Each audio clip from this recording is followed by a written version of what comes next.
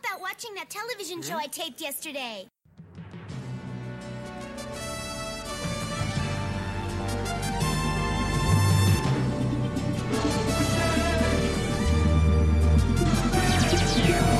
Mission appears to be outnumbered, Captain.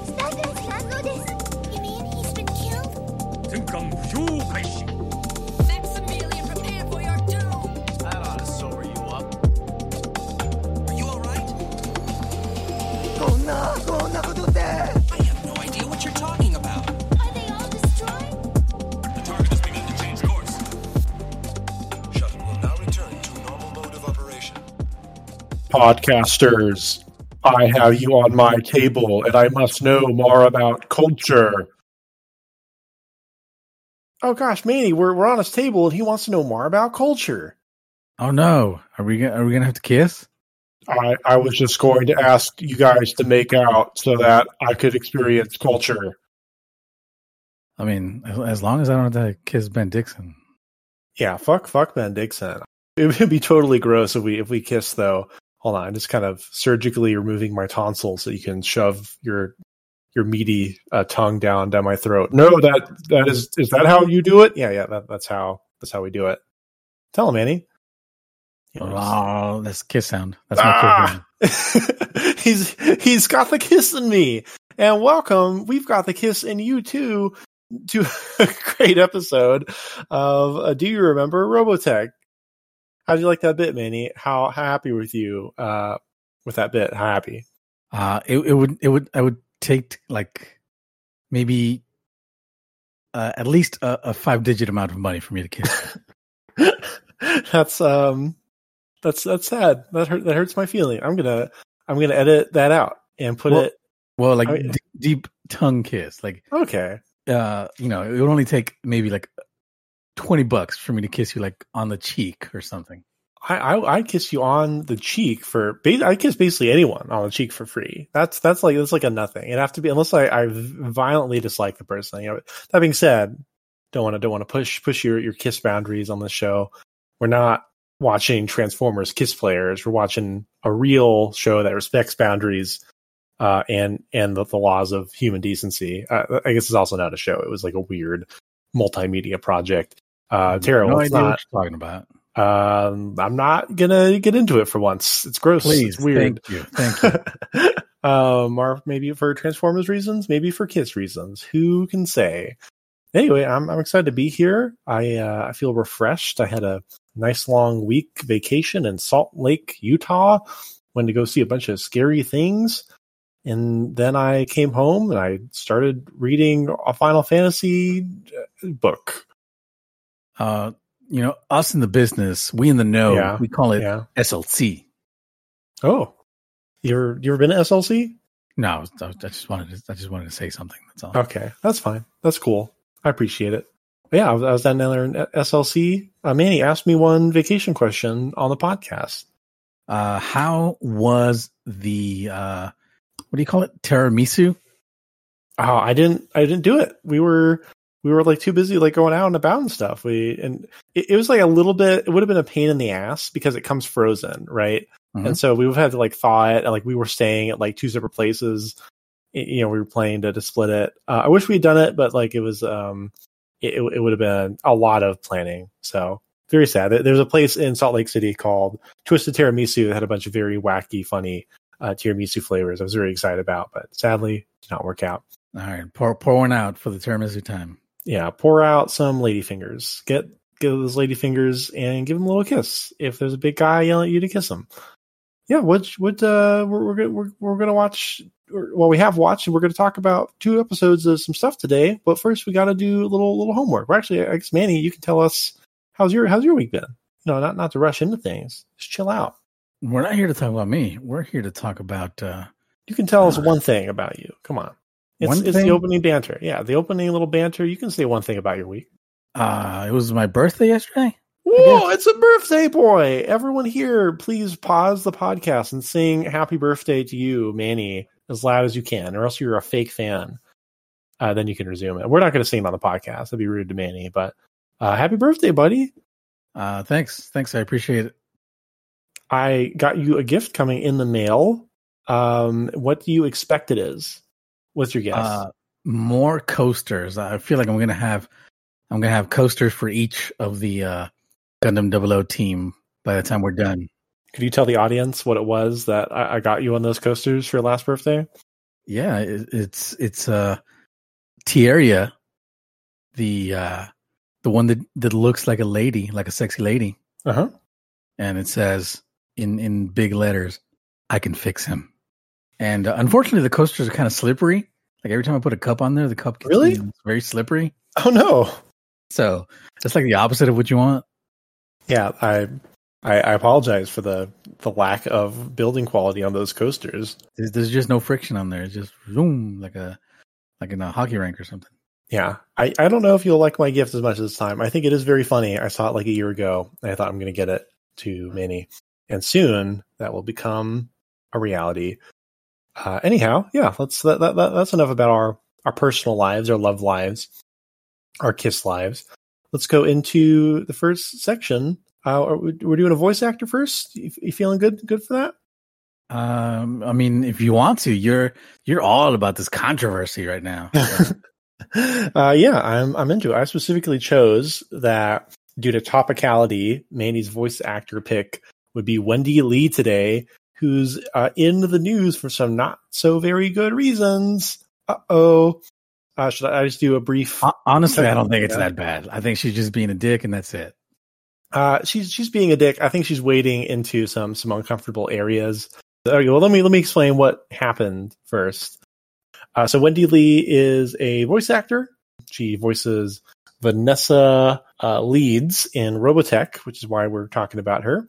Most relevantly, she voices Yoruichi, who is the kind of like, I think like a cat girl character from Bleach, Lunchbox's favorite show. Has Lunchbox watched a dub? I'm almost certainly not. Oh, really? Oh, he's a sub guy? He's a sub guy. All right, cool. He does not know Wendy Lee's voice, but Yoruichi, for those who don't know, is also she's a black woman. It's like occasionally a little bit up in the air for Japanese media. Although I have seen what appears to be official art of her like dressed up doing some like Motown bits, like an afro. So someone involved in the creation of Bleach sees her in that way too. I think also the original Japanese voice actress considers her that. And that's all to say that Wendy Lee, who voices her, is not a person of color. She is super white, just like me.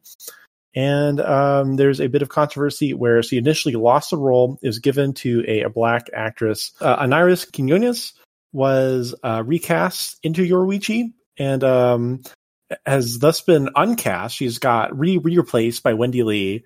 And kind of the big controversy specifically is Wendy Lee going around to people on Twitter who were comforting that actress and basically saying like, shut the fuck up.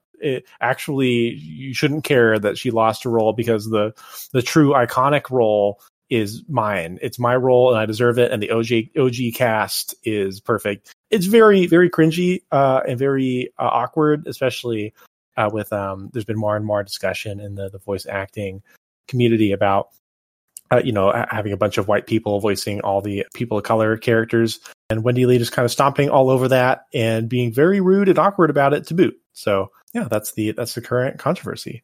Manny, you said that it's not that bad. I feel like look, all I'm saying is that she's voiced that character for over 300 episodes. So I think maybe she just feels that it's her character. Like if it was just a character like, oh, I did this voice for 3 episodes in this one anime, that would be like a super dick move. Now it's just, that's a dick move. I don't know. I don't think you own a character, really. Of course you don't own a character, but that's 300 episodes. Yeah, I think we can all agree that her response of just getting in random people's business on Twitter is deeply, deeply embarrassing and not cool. And in now deleted replies, which is funny. Yeah, she got owned publicly for it. Anyway, what else has this voice actress done? Well, like 1 or 2 things, right? Maybe a little bit more than that. Wendy Lee, it says here her first anime voice acting role was in Robotech. So that's happened like 3 times, hasn't it? For some of the voice actors we've covered. Yeah. Wow. That's cool. She's also, I don't know if you're familiar with Digimon Adventure. She's TK, which is the I believe it's the little brother character, or the ones that are siblings. Mhm. He is Chris in Gundam 00. Are you 0080? Sorry, it's a big difference there. You remember Chris, the one that pilots the Gundam? Yeah. She kills her boyfriend. Spoilers. Yeah, I remember that. I didn't watch the dub. She is the sexy nurse from Persona 4. For all you Endurance Run fans out there. It is funny. Isn't the Solid Snake guy the voice of her? What is his name? Bernie. He has a nice gravelly voice, but anyway, she's also a character in JoJo called Lisa. I don't know if you know what that is. Yep, that's Joseph Joestar's mom. Oh, okay. Hi, Mom. Hi, mommy. Scorpina in Mighty Morphin Power Rangers. She's a lady with a gold turd on her head. Yeah, Scorpina. That's a human character, right? Does she actually like acts as her in addition to voice acting for Scorpina? No, just the voice acting. Oh, they don't have like I could have sworn they had like an original like actor for it too, like a new one. They might have, but I don't think it was her. Okay, all right, go ahead. Sailor Moon's mom, but the real one, Queen Serenity. Okay, and that's in the later dubs of Sailor Moon and in Sailor Moon Crystal. They brought her back. So they brought her back. One last one here. This is like a billion. We're not going to go through all this. Yeah, you got to pick the best ones. The best one, Kycilia Zabi from Gundam The Origin. That's a good one. It's cool. Yes, there's not enough Kycilia head sniping in Gundam The Origin, but yes, it is cool. Was that your last one? Yeah. I mean, okay. There's like a billion more that I can name. This is probably like I think she's like Conan from Kid Detective Conan. Oh yeah, that's a cool guy. She's Bulma in Dragon Ball in one of the dubs. In the English dub for Toonami, like Southeast Asia. Huh. So not like the dub we would see here. Yeah, she does some other Robotech stuff later, including the movie or Robotech: The Untold Story, stuff like that. But we'll get there when it comes to them. Apparently, she had a stage name as Wendy Swan for at least Power Rangers, which is pretty funny. Yeah, wonder where that came from. Oh, she's Alex Straza in World of Warcraft. That's big. That's a big dragon lady that everyone thinks is really sexy. Oh, good for her. Yeah, and she's Athena in Phoenix Wright in the English dub there. So yeah, she. You could just name roles and roles and roles. I was just naming the ones that I know and care about, which is basically that. She's in The Bouncer, the last one. That's a good one to end on. She's in The Bouncer. I don't know anyone about The Bouncer, but she's in there. The Bouncer. I bought The Bouncer, but Bouncer. Really? Yeah, and I didn't play it. Anyway, yeah, big voice actress. I don't think her voice role has been very memorable in the show so far. No, I wouldn't have known it was her, but I guess Vanessa hasn't had many speaking lines. Is she known for being like kind of an annoying voice actress? Like the characters that she plays are like high pitched. Is that her thing? No, I guess the big ones I know are like sexy ladies and like little girl sounding characters. Oh, yeah. You didn't say Faye Valentine. That's like her biggest one. Oh wow, that was on the top of my list. I must have just skipped over it. Yeah, and Angel in the Big O. I always think it's the same person. Like the very similar dubs between those two shows, Bebop and Big O. She should freaking get over herself. I think we can all say, Get over yourself, Wendy Lee. Come on this podcast, I'll fight you. And I saw that like she also has like two other roles in that same Bleach anime. Oh yeah, so she was getting really like heated up, even though she's like still had a role. And also that person who got unhired is also doing more roles. They're working together. I know that because Wendy Lee put out a thing. It was like, hey, I apologize. It was a very bad apology. I forget the exact wording, but it was something like, I was under the false impression that people did not understand that people love the original cast or something like that, I'm sorry, you're sorry. Yeah, exactly. And are you sorry, Manny, that it's the JoJo segment, Standing Ovation? Grumble, grumble. We have a exciting one for you today. And by that, I mean probably one of the least exciting stands in the series. go ahead and make your way over to the relevant pictures on the standing ovation document, Manny, and you, the Cliff Notes viewers, where we will talk about Hermit Purple. This is scroll down. Go ahead. Go scroll down just to the 2 pictures, please. So this is a stand of Joseph Joestar, who we talked about yesterday as being, a voice actor relationships for, that was Kakazaki, right? Or sorry, Dixon. Dixon's English voice actor was Joseph. Is that right? Correct. Okay. So this is his stand when he shows up again in part 3 after being the protagonist of part 2. Gets a little extra power here. And it's very easy to describe, but so Manny, do your best. Describe it. It's purple spiky vine. Yep. They just come out of him. Oh, they're coming out of him. It looks like they're like attacking him in that first one. No, it's his stand. He's using it outward. Okay. It looks like he's about to get tentacled here.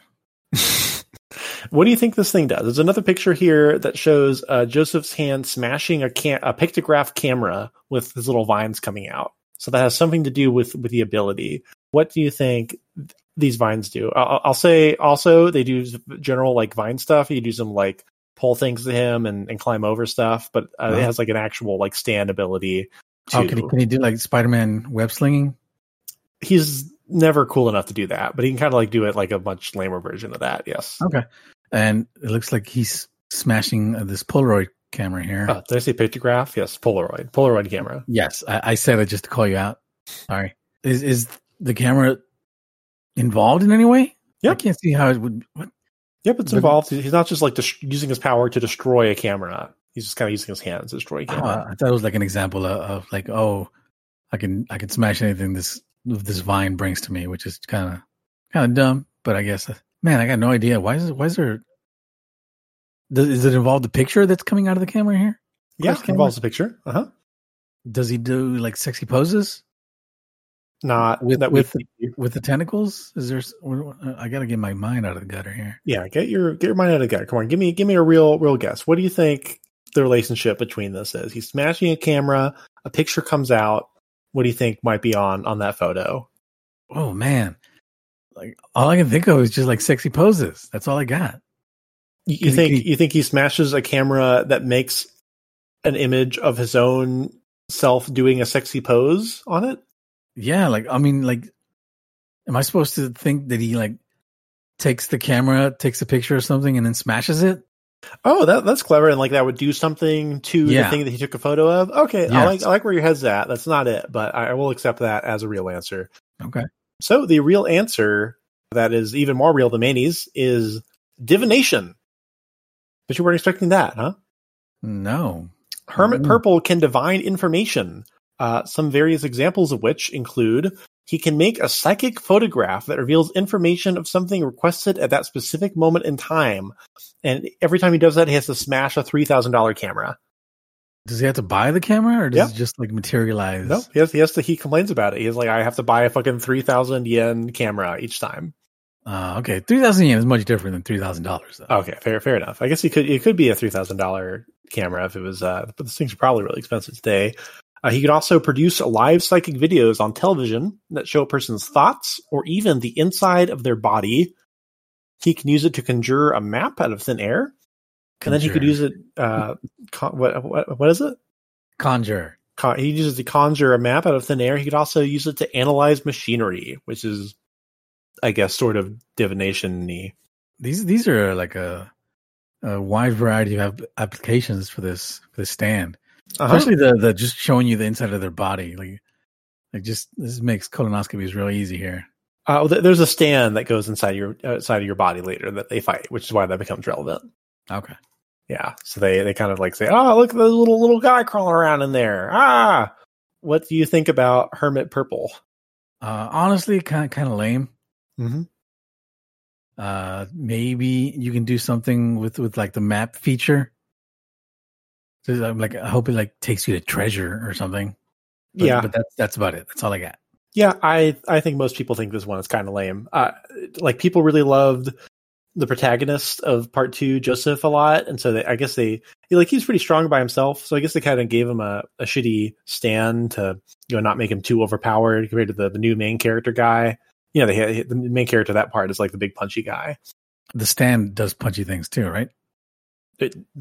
Joseph's Hermit Purple? No, it has no humanoid form. It's just vines. No, the guy you were talking about. Oh yeah, the guy I was talking about, the Jotaro. Yeah, he's got big punchy guy powers.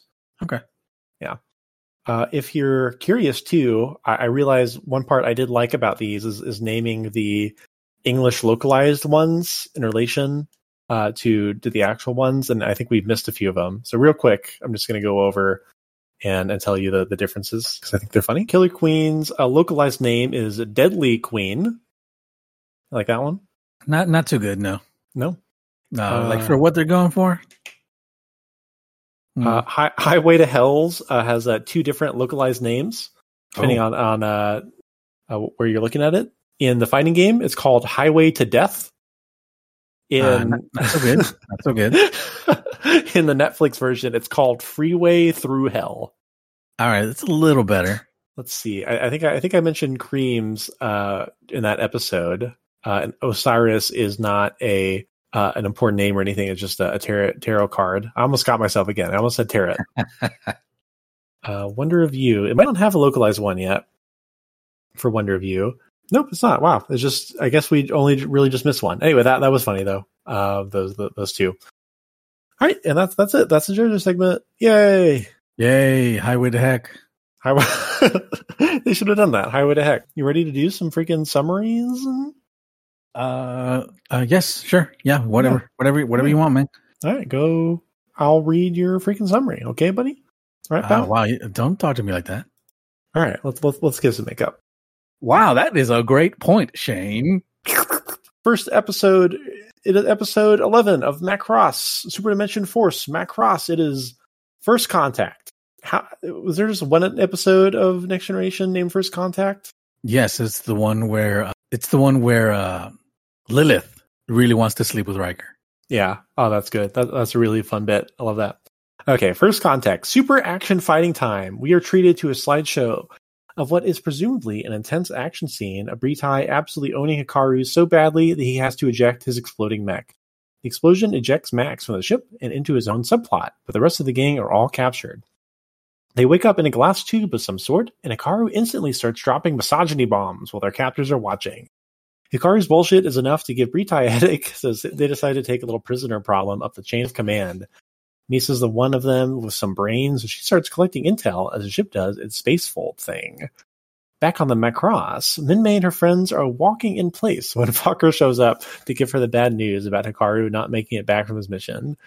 Are they walking in place in both versions, Manny, or just the broadcast? Yes, okay, like they're stood still, and at least in Macross, like you can hear their footsteps. That's good. Good time to mention. So this episode actually has two versions you can watch. There's a version that came on like the Blu-rays and stuff where they fix a bunch of the animation. And then there's the original broadcast version, which looks a lot worse. A lot of just very unfinished still frames instead of animation for a lot of it. Not that the Blu-ray version is hot stuff either. Like this episode, like there was clearly some production issues. Maybe they were behind schedule or something. Mm-hmm. Yeah, very easy to notice. Like in that fight, like I specifically said, it's a slideshow because it is a slideshow. Yeah, I think there is kind of a good bit where Britai does like a little combo on Rick, though. I think that's cool. Anyway, he's got some Quattro combos. I don't know if you remember when he beat up Camille. Minmay and her friends are walking in place when Fokker shows up to give her the bad news about Hikaru not making it back from his mission. She runs away in a panic, so I guess Fokker just hangs out with Minmay's homegirls. Back with the prison trio, they've been in the space fold for an entire hour, and with that comes time dilation. So 1 hour for them is 10 days on the Macross, so we all know what that means. Minmay's flashback montage. I mean, he has a little annoying like clap emojis there in the document, like when someone's like trying to make a point. Like you can not eat fish on Tuesday, like that. I was wondering if you would actually do the whole clap, but yeah, I'm glad to know you did. We see the time they were stuck in the depths of the ship, the time Minmay was recruiting for the military, and the time she told Hikaru about her new hit single, My Boyfriend is a Pilot. Minmay got jokes. The ship drops out of space. fold, and the gang sees an absolute embarrassment of Zentradi's ships. The screen keeps scrolling for several seconds and still doesn't show them all. The Blue Wind Gang is given their report on sexy ladies to classic Lex Luthor, real name Baldoza, who demands to see the prisoners on Bretai's ship. Misa and co. are just hanging out on a table when Baldoza drops by and he gives them some fat lore drops. Zentradi don't have civilians, they don't have mommies, they don't make babies. They're even puzzled by what a kiss is. So they demand the Hikaru and Kakazaki kiss to demonstrate. But truly, no one should ever kiss Kakazaki. So Misa volunteers to kiss Hikaru instead. Misa and Hikaru go all soft focus on us and kiss, and the trads freak the fuck out. They completely lose their shit. You like that? The trads. I'm picturing like Bulldoza like having a trad cath TikTok channel. They completely lose their shit. Bulldoza literally ascends off screen in shock, managing to only utter a single word, protoculture, before demanding these filthy kissing humans be removed from his presence. Zentradi are talking about why the kiss was so icky when the Blue Wing gang, separate from the Blue Wind gang, is a new bunch of guys, a Blue Wing gang. They're all flying Zentradi. Blue Wind. Blue Wing. Blue Wing. That's it's like the female version of the Blue Wind gang, the Blue Wing gang. That's no, not they sure. wouldn't be here. They wouldn't be here. They would be right on the ship. They were taking part in the interrogation for some reason. Asked Bulldoza what was up with the protoculture he name checked leading up to our second lore drop. Zentradi ancestors used to have something called culture. This lore drop sucks compared to the last one. Anyway, cut to Benmei thinking about how Hikaru is most probably dead and putting on a big old smile on her face as she drops her hot new single. Whoa, she stole Shane's catchphrase, someone call the cops. Meanwhile, this whole time, Max is just hanging out playing Hitman on the Zentradi command ship level. He's disguised as mech as a Zentradi moot, getting ready for the next episode. Keep being the best, Max. Spoilers, I also say he's playing Hitman. A little bit different, which you'll, of course, get to see. Big episode, a lot of lore. Just generally, since you talk about Macross, what'd you think of all this stuff? We'll do like a little intro version. Yeah, what'd you think of the lore stuff in this? Oh, I think it's a lot of stuff that we suspected, but it's good to confirm. We'd heard hints and that they don't have that they don't mingle with the opposite sex here, right? So we knew that, and I guess from that we could have inferred stuff like, no kissing, no babies, no mommies. This whole weird second conversation about culture, protoculture, and culture. Yeah. I think in the English dub they use the word civilization, but that was just weird. Like I'm not sure what they were getting at with that.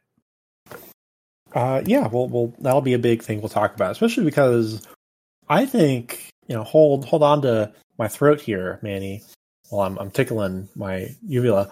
I think this might be the biggest differentiated episode in Robotech Macross. Would you agree with that? How do you feel me saying that? Yeah, you know what? Because pretty much every episode before this has been almost exactly identical. Yeah, the big differences here are between the interrogation scene and what the explanation of what protoculture is, and the protoculture stuff is feels like big lore stuff. So like having those changes here feels very important, and so we'll talk about that when we get to it. Do you generally like this episode of Macross generally? This episode is really fun. Yeah, it was good. I think the kiss scene is like iconic. Who doesn't like having a real big guy forcing you to kiss your commander? I love that kind of stuff. That's what I'm about. Just wherever that happens, just send me a link to that. I want to see it. All right. If you have a bunch of tiny little people and you're making them kiss, send them over to me and Manny. We want to see it. We want to hear about it. Oh, you too, huh? Yeah. I want them. If you want to tell us about your kissing life, that's fine too. I guess send in your first kiss, and we'll talk about how it relates to Macross. Don't send us info about you kissing little people though. We don't want to know about that. Yeah, there's little tiny people walking around. Your lips are too big for them. It's probably very uncomfortable for them. Like if you kiss Tinkerbell, that'd be really gross for Tinkerbell. Wouldn't you agree? Oh yeah, she need to take a shower afterwards. I don't think Tinkerbell ever takes showers. That's you're probably like dooming yourself with Like, bacteria. Are you saying she stinks? Yeah, I think she's gross. I think she's gnarly. She's like a little forest creature. Like you don't think like she like just goes out in the rain? Well, no, I guess maybe the raindrops would hurt. I guess No, depending on how tiny she is. She's a weirdo. She's like in love with like a guy who wants to be a kid. It's a weird situation. You know, if you watch feminist critique masterpiece Hook, you'll get a little bit more about this, more than I could say. Anyway, let's go on to my summary. Okay, I'm here in Shane's Robotech summaries, episode 11. That's 1-1. That's a lot. That's a lot of episodes. We've done 11 episodes of this. Yeah, man, I feel sorry for the listeners having to listen to me for 11 episodes. Anyway, episode 11, First Contact.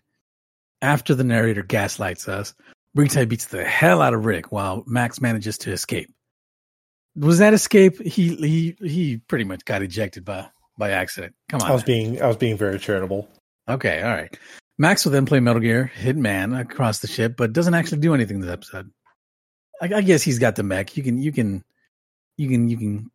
slide the Metal Gear. It's Metal Gear Corridors is the thing. Yes, there is a restroom which I think is more Hitman, but you name drop that. There's an iconic restroom in Metal Gear Solid. There's a whole scene where they talk about the butt in Metal Gear Solid 1. I can't quite remember, but I if there is butts, I'm pretty sure they talk about it. It's like a whole plot point. It's a whole there's a whole bit where you're trying to find which guard is Meryl, and you can only tell because her walk cycle emphasizes her butt. Oh yeah, and then you got to follow them to the women's restroom or something. Yeah, exactly. And then you meet her there, and she's like, "How'd you know it was me?" And Snake's like, "You've got a nice butt." Yeah, you got a nice butt. Rick, Ben, and Lisa all wake up in prison as Britai and Exor watch on. Rick does his best Jordan Peterson impression. Oh boy, yeah, he does. Starts doing a big sexism at Lisa. Britai and Exodor embody the spirit of Blue Collar Comedy Tour and say basically in I don't know, Larry the Cable Guy. What's his voice? He's got like a southern accent, fake southern accent. Just try what you think. Women, huh? Can't live with them, and that's it. I'm not gonna. That's all you're getting out of me. I'm not gonna say this whole other line there. There's a whole. Okay, I'll say it. Our whole other society is like this. Our whole society is like this. Now you just cut out the middle. Shortly after the ship the three are on begins to fold far away, arriving the mists of an enemy fleet. You're not conveying how big this fleet is, right? This was much bigger than the fleet that they're initially running away from. Okay, big fleet. Sorry. Big fleet, thank you. Meanwhile, on the Macross, Fokker tells Minmay some extremely emotionally turbulent information. Rick has gone missing in front of her friends. Rude. Yeah, like that's something like, hey, Minmay, let's go step to the side here and have a talk here. Right? Instead, he just grabs her out in public. Say, hey, your not boyfriend is dead, and she just runs away. Come on, Fokker. You know better than this. As her thoughts connect with Rick over the vast span of space and time, we get a number of new flashbacks of their time together, including some preparations for Minmay's upcoming debut. She gets the name of her song wrong. Does she get the name of her song wrong? She does. She says, "My boyfriend is a pilot." In this, that is not the name of the song in Robotech.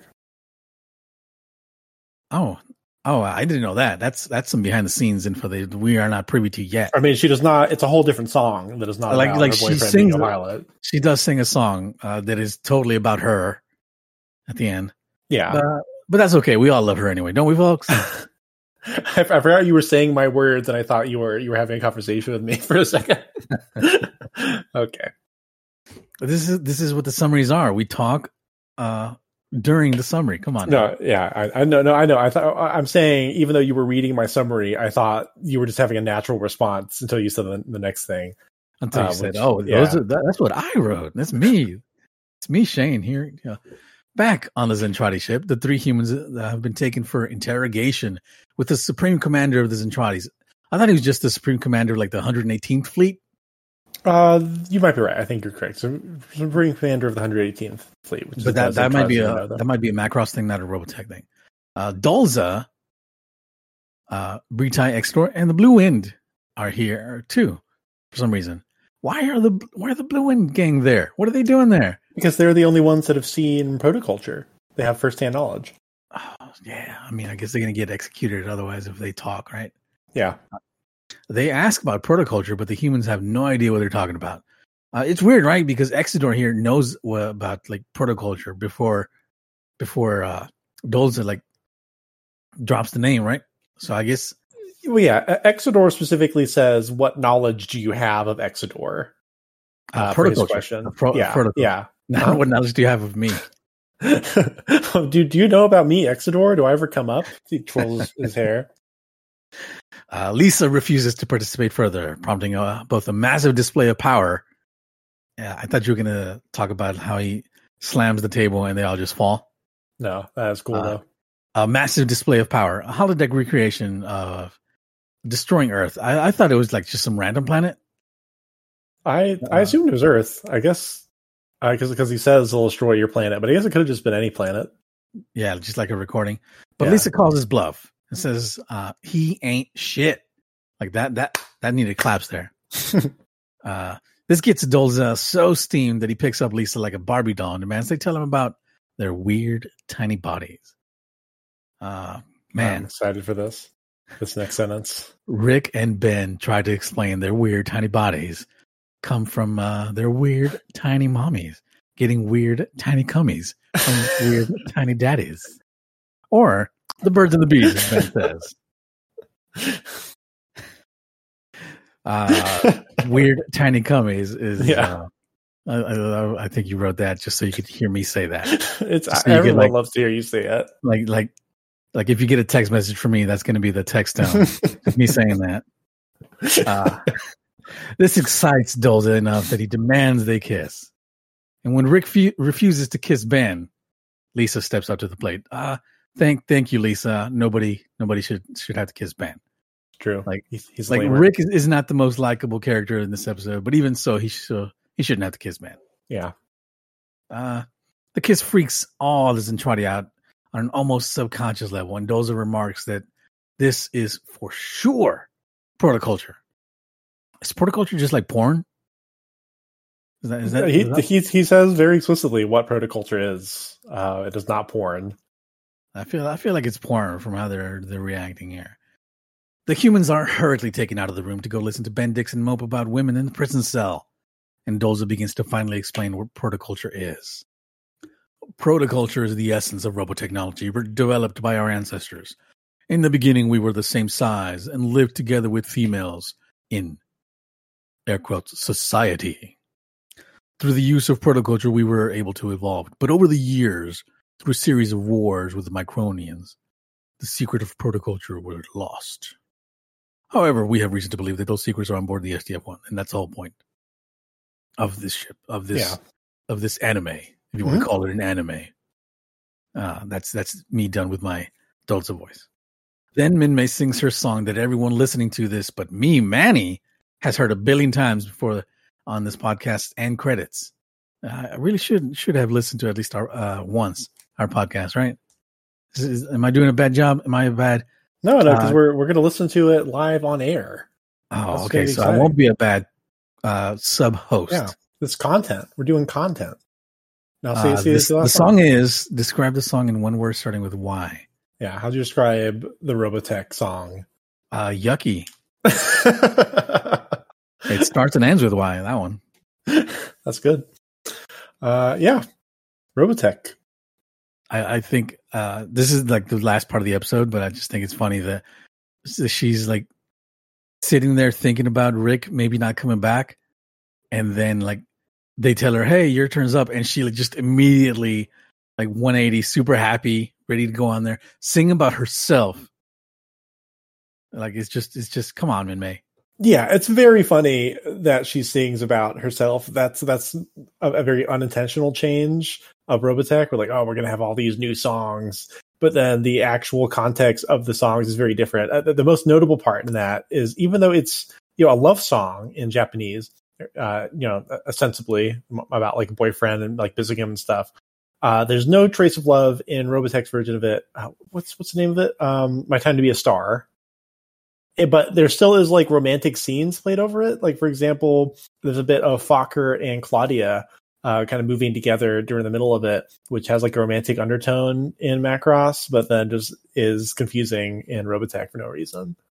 Yeah, like I thought on Macross she was going to comfort him because, you know, Rick's or Hikaru's disappearance. Yeah. Weird Robotech episode. I think still pretty good. There's the interrogation scene is very confusing to me from the stuff they decided to take out. Of the rest of it is rather the same. But yeah, just going over some. I guess starting from the beginning, they have the bits where they're all going into. They have the big fight there. It looks very, very bad, or even worse, depending on which version you're looking at. Still pretty sick. Ritai gets up. He's like, I'm built different. When they all ask him how he is, that's pretty funny. Yeah, and like, I'm not like you twerps. I'm built Ford tough. I think. Then we'll cut ahead to them stuck in the prison cell. And they get into an argument where the Zentradi start saying like, wow, women and men, huh? They can never get along. In Robotech, it's really funny. I don't know if he has this exact same tone in Japanese, but the tone in Robotech for Rick is very much like weird Republican youth pastor who thinks he's smarter than everyone in the room and is telling you in his 4-hour YouTube essay about how feminism is wrong. I'm sorry, Lisa, I really don't mean to be coming down on you this way. But it seems to me that sometimes certain assignments shouldn't be given to women. I mean, they're just too difficult. And believe me, I don't mean it personally. He has that tone to me. He says like very matter-of-factly in a way where he's way too confident about the shit he's saying. Yeah, no, for sure. That's the his delivery just doesn't give you any hint that he thinks he might be in the wrong. Yeah. In Macross, it's played a little bit differently, I think, right? Like not a lot differently, but a little. Yes, but also still like, hella sexism there. Yeah. It's more like cutesy sexism in Macross and less so cutesy. They're both equally bad, but yeah, moving on a bit. We get those new flashbacks. I thought it was pretty cool that Misa still had her camera on her. I guess it'd be really hard to like frisk someone that small, right? Yeah, like what do you just poke her or just like shake her upside down and hope like the change falls out from her pockets or something? That'd be funny. So I guess the kind of the bulk of the episode is mostly just the interrogation. We've already talked about Fokker telling Minmay that he's gone, he's missing. She's did Robotech forget that Lisa was ordered to go? Oh yeah. That's what my first line was about. About the gaslighting thing. Yeah, glad you brought that up. So we talked. I guess we forgot to talk, and then I added in post last episode about how the main crux of the last episode of Lisa, supposing to have the bravery to go out and battle after being taunted by Rick, is just completely missing in Robotech. Instead, she just ordered to against her wishes. But in here, the opening of the episode for like last time on is like, Lisa bravely volunteered is the very first word. I was like, what? That is not what happened. That is a continuity snarl in the first 0.1 seconds of the show. Yep. Seen. So fast. That's pretty funny. Another one of those, retconning, I guess, to make it a little bit better in hindsight. I mean, they should have gone to the previous episode if they wanted to do that. Yeah. Let's get to the protoculture. I think the differences between them are very interesting. We already read basically what the Robotech version of protoculture is, and I wrote down actually the Macross version pretty much point for point, just so that we can discuss them. So in Macross, he says, protoculture is something related to our most distant ancestors. In the time of protoculture, we had bodies of only micron size. Men and women lived together, and they had something called culture, but the records were lost. It is said that any fleet who comes into contact with protoculture becomes unable to fight and is destroyed. Someone asked, do you suppose that the secret is hidden in this love thing?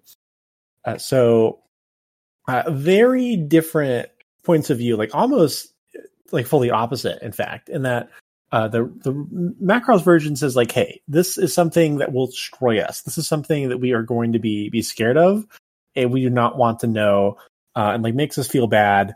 And like we have like ancient myths that say, if you are involved in this, you know, like their perception of themselves as people is like that in fleets, which is interesting too. Like their Bidwai like culture things, like not just like if you or like your loved ones come into contact, if a fleet comes into contact with, like that fabric of society will degrade, they won't be able to fight, and they'll die.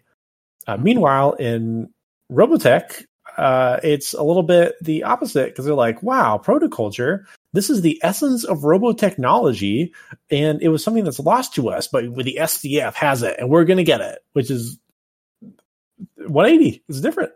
Yeah, it's pretty different. It has completely different implications that of like why are these guys still going? Why is Macross and Trade still pursuing the SDF-1?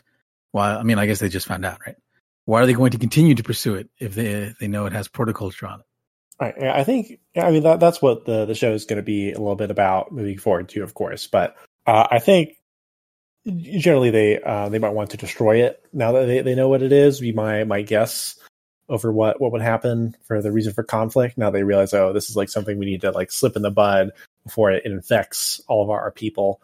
But yeah, I guess it might make a little bit more sense. Depending on, I mean, we'll see how this interpretation goes into the next episodes. For all I know, the next episode of Robotech is going to do a 180 back again to how it's portrayed in Macross. So who even says, maybe this is a bit of a bad thing to say for the nature of this podcast, but maybe all this posturing is pointless and won't mean anything in the end.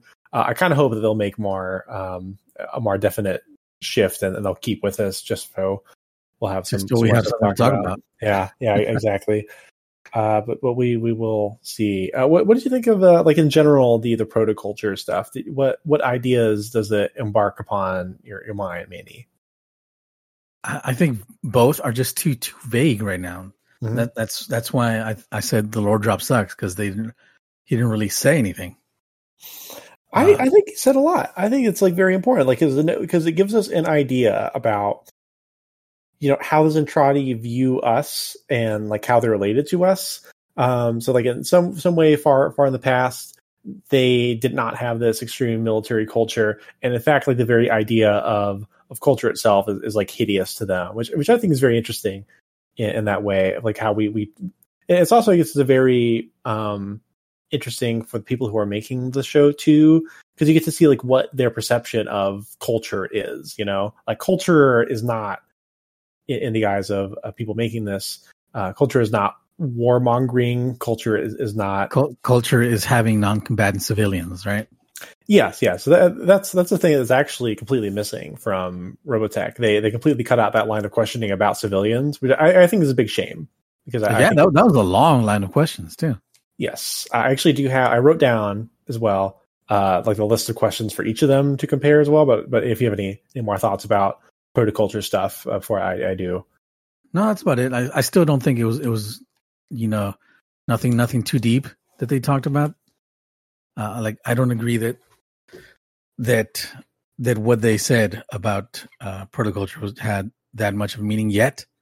Like I think going forward, they'll put some meaning to the line of questioning that what's his name, Balsack was talking about. Boltoza. Yes. Yeah. All right. So to go on to the questions, just to compare them here, I'll read over. So the Macross questions. Question 1: when did you people make contact with a supervision army? The answer is like, what the fuck is that? Question 2: what did you do before soldiering? They said civilians. They're like, what the fuck is that? Exodor has actually a really good line where he says, the universe overflows with conflict, and it is in battle one finds life, which really tells you, I think, kind of the first big thing about Zentradi culture as it is too. And then they ask, how can men and women coexist? Those are the Macross questions. I do think it is a little interesting. Like when I think of culture myself, I think of sometimes like little mini cultures, and like the culture of war, especially here in America, is one that is very much alive and well. It is not a mini culture. It is what? It is not a mini culture. Okay, okay, not mini is small. Mini is like dividing subculture. them. Yes, Yeah, that's what I mean. Subculture, the subculture of like being pro-war, and like even like pro-gun in America. Like the things that they're trying to separate. If you really think about Zentradi and like what culture is, it's a little bit of a hard line because they're not a race without culture. Like they're a race without the very specific things which we embody as like being pure culture or whatever. At least the show does, like kissing, which I think is really gross. Anyway, the Robotech questions are very different. Number one, tell us what you know of protoculture. They're like, what? Question 2, this is really weird. Why did you insist on attacking us?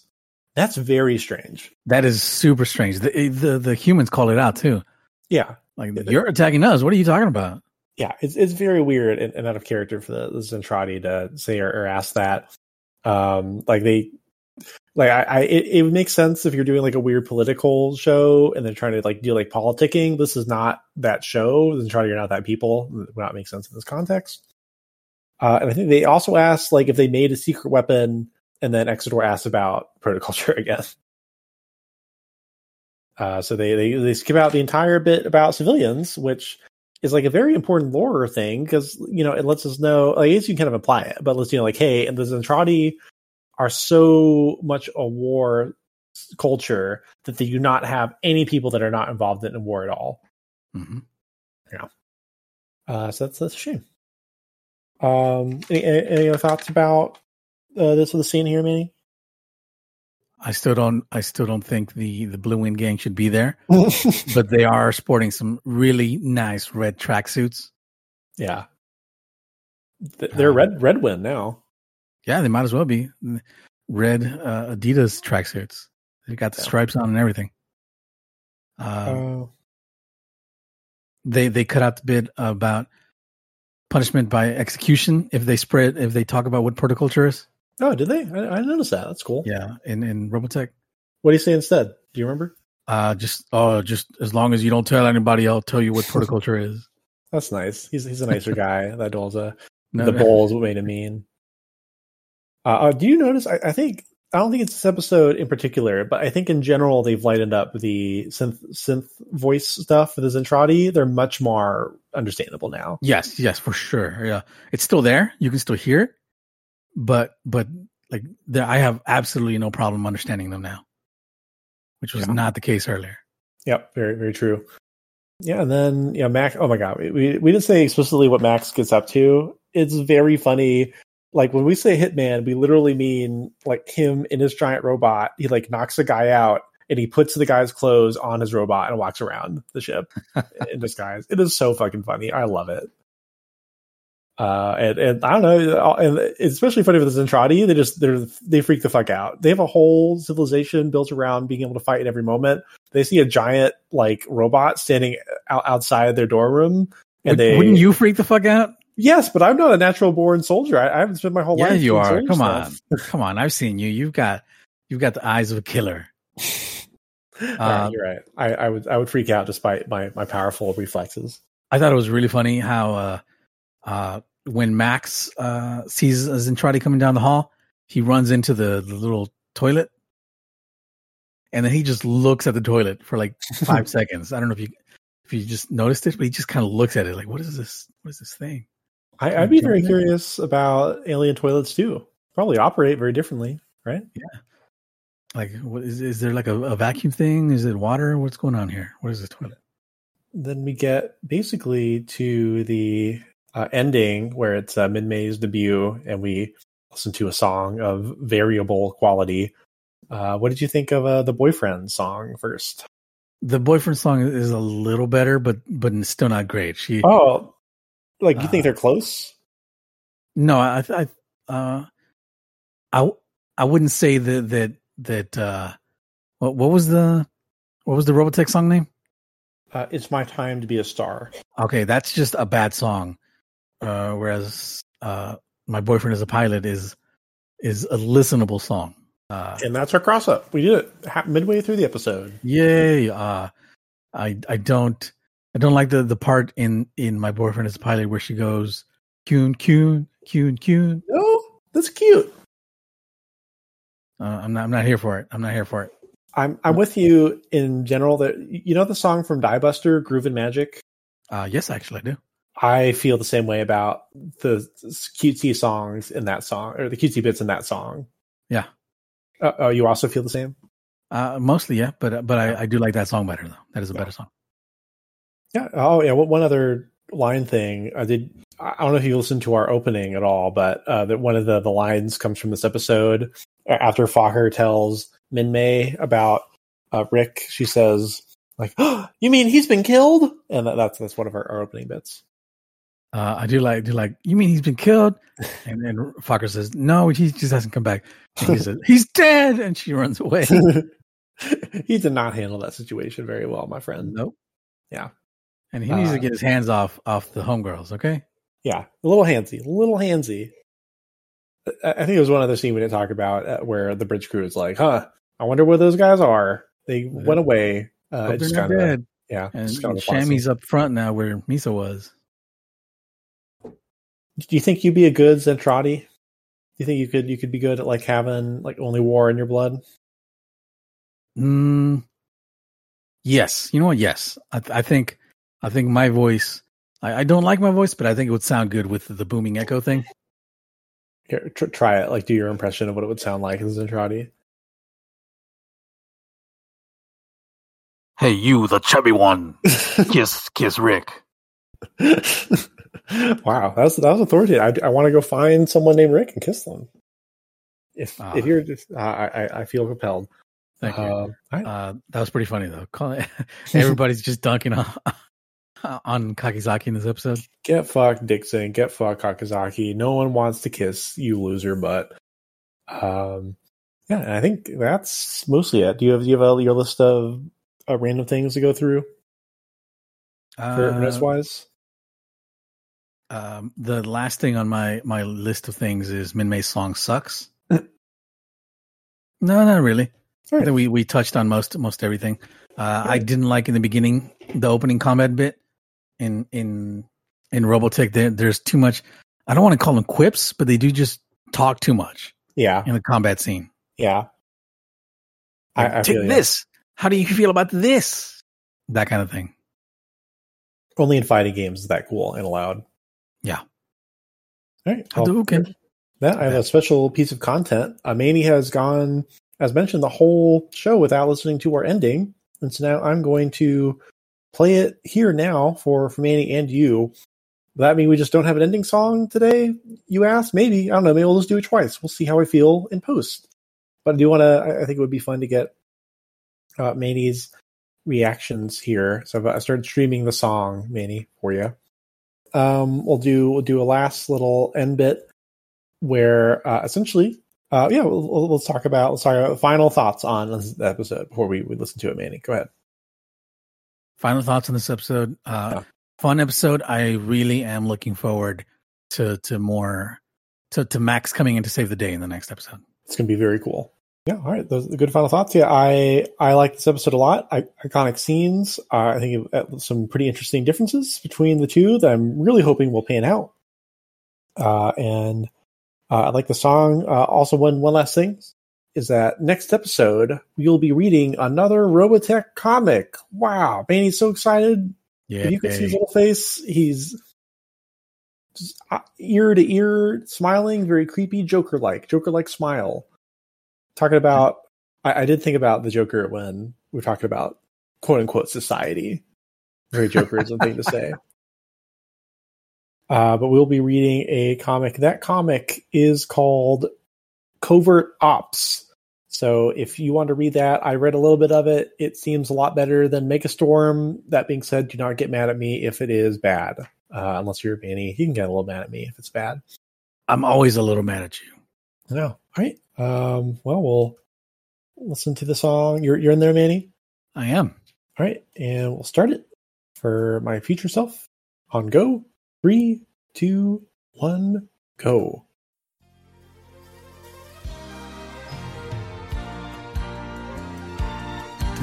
Dun, dun, dun.